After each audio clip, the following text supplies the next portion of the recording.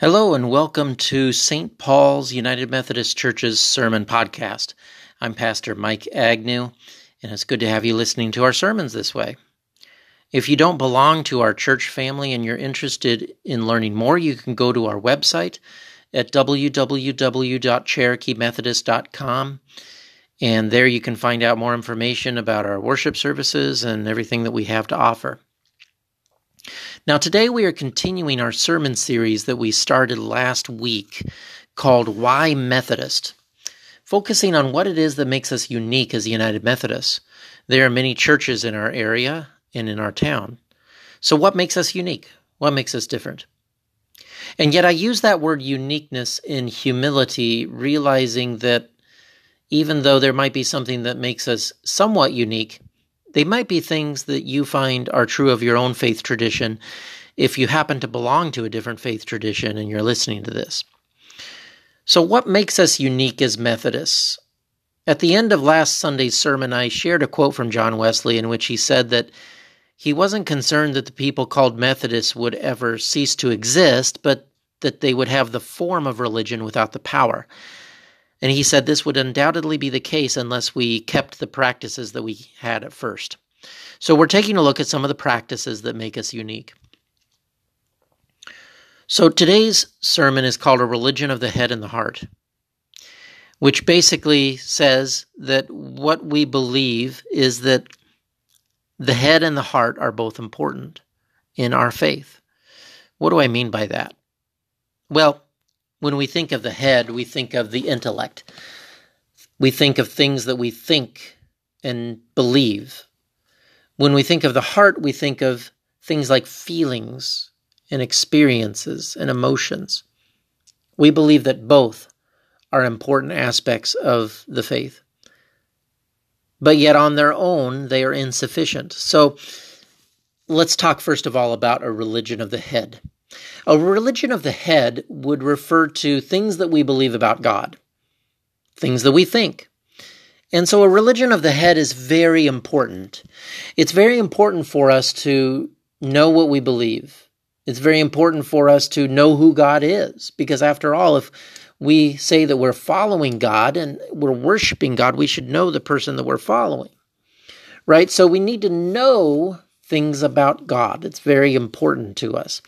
We think of a religion of the head specifically when we think of scholars and those in academia, and it's very important that they have that so that they can teach us.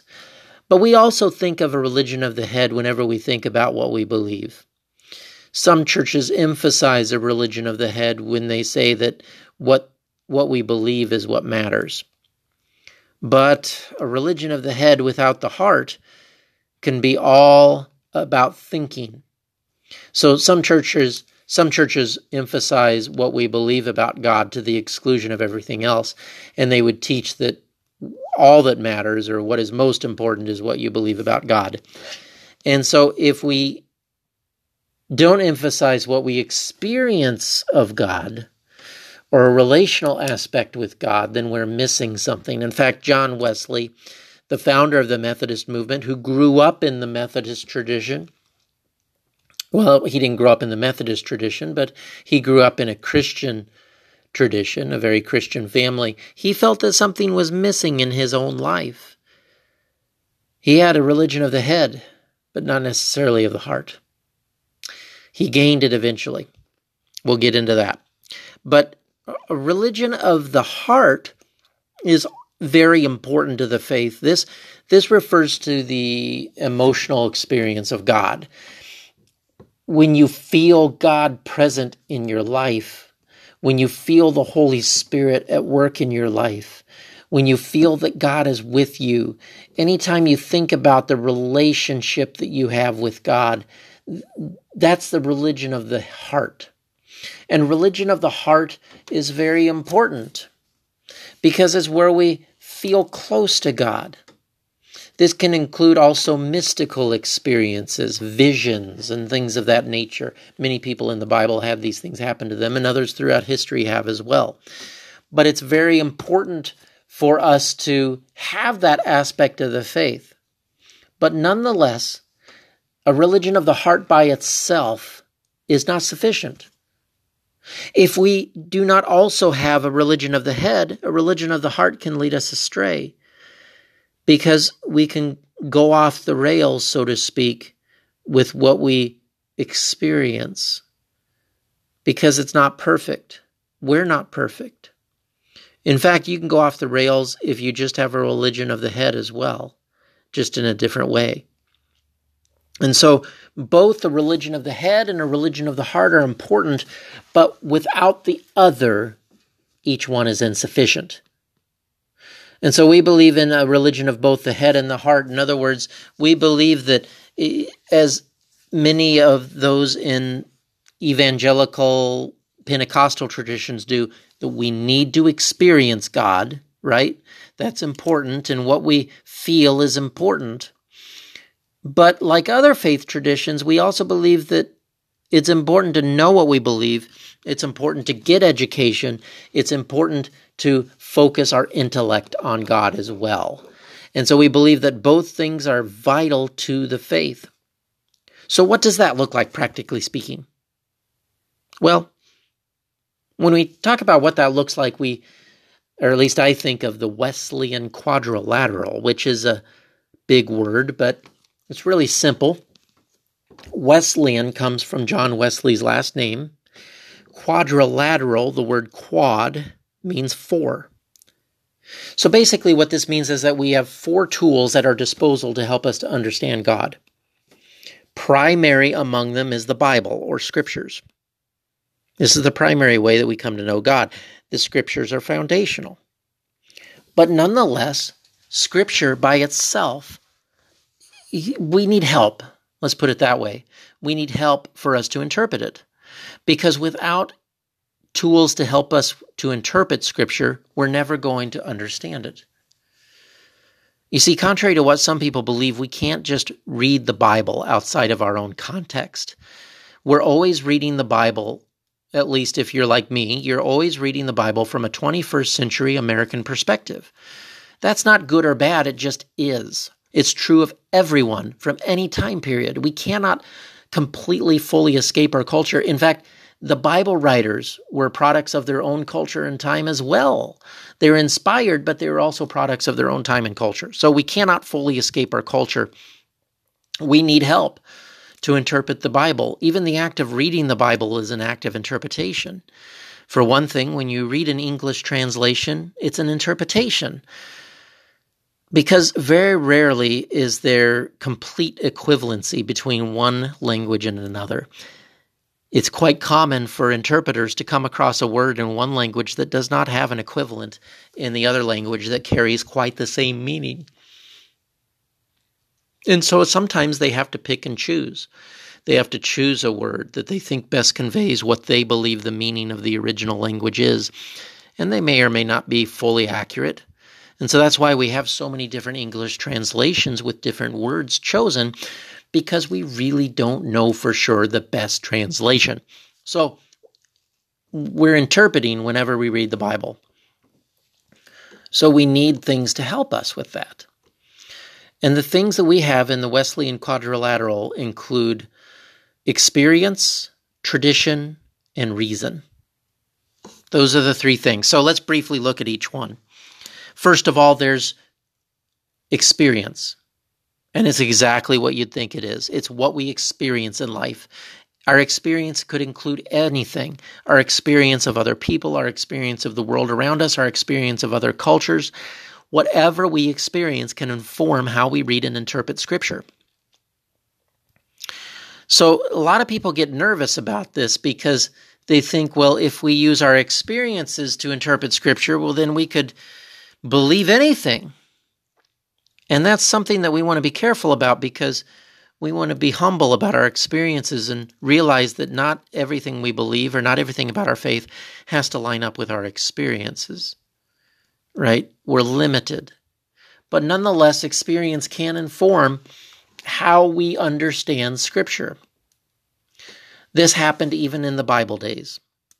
I'll give you an example.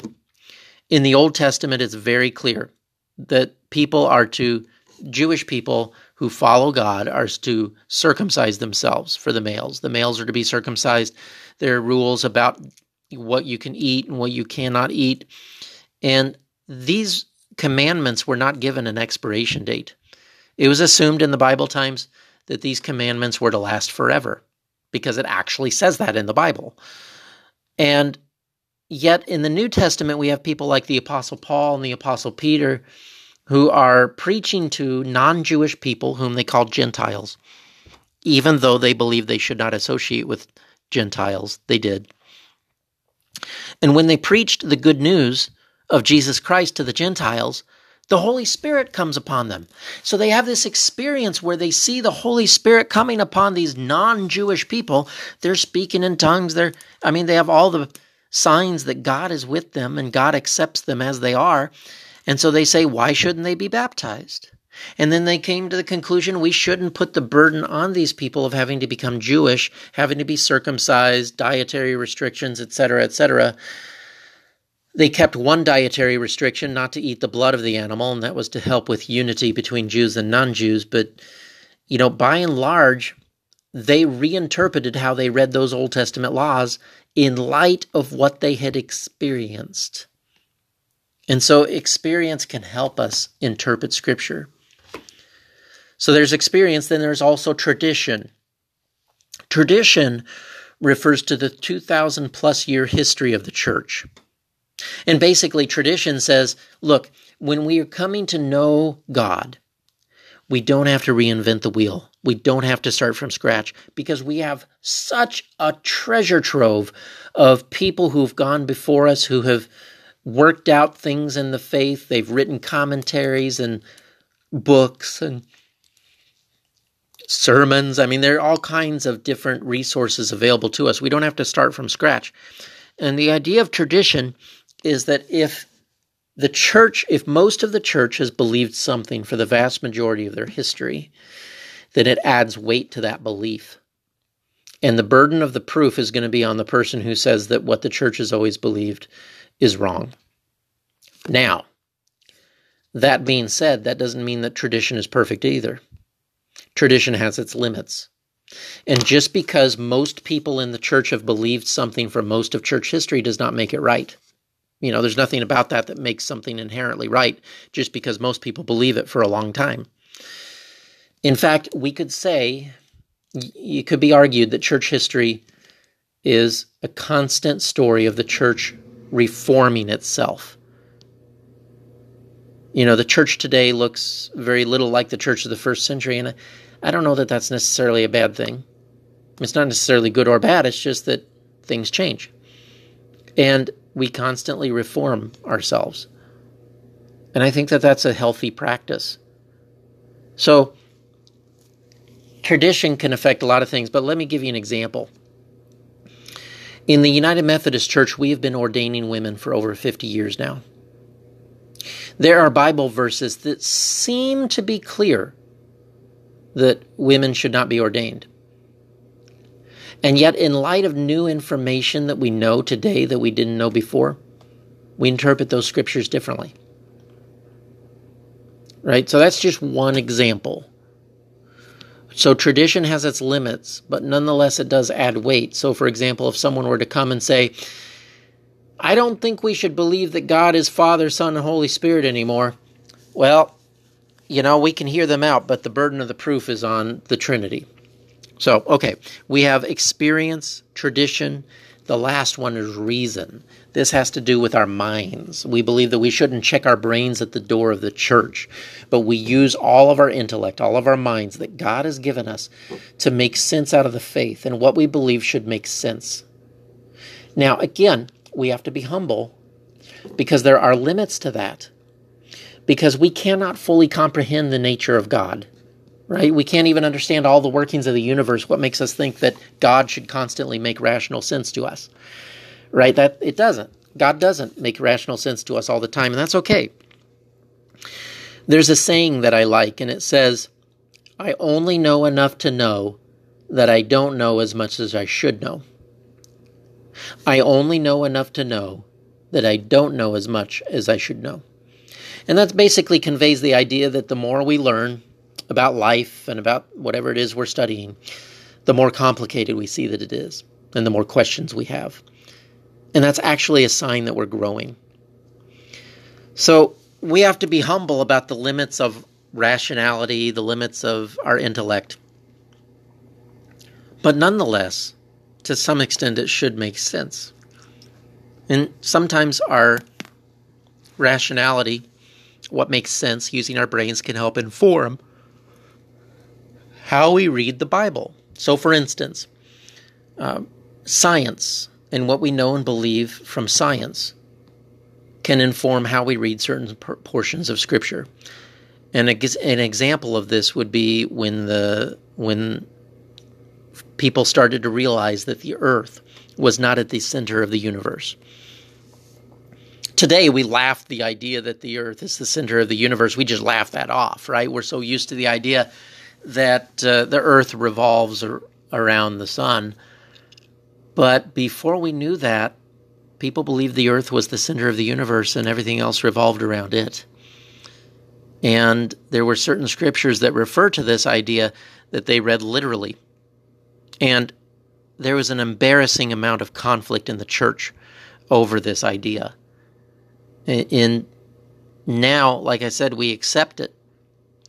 And we read those scriptures that talk about the earth being still or being in the center of the universe or resting on pillars. We read those scriptures differently now than we used to. And so that's what that means.